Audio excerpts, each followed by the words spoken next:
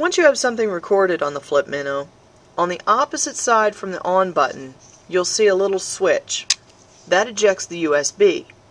Plug that into your computer, and then you can treat this as if it were a flash drive. I wouldn't leave it dangling off the computer if I were you. If there's a way to plug it into a USB that doesn't dangle, that'd be great.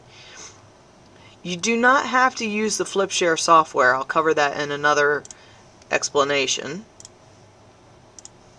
You can treat this as if it were a flash drive. In the autoplay window, all you do is choose Open Folder to view files. You'll see a DCIM folder, a 100 video folder, and inside that is going to be the video that you've recorded. That video you can play from here, or you can move to iMovie, Movie Maker, whatever movie editing software that you choose.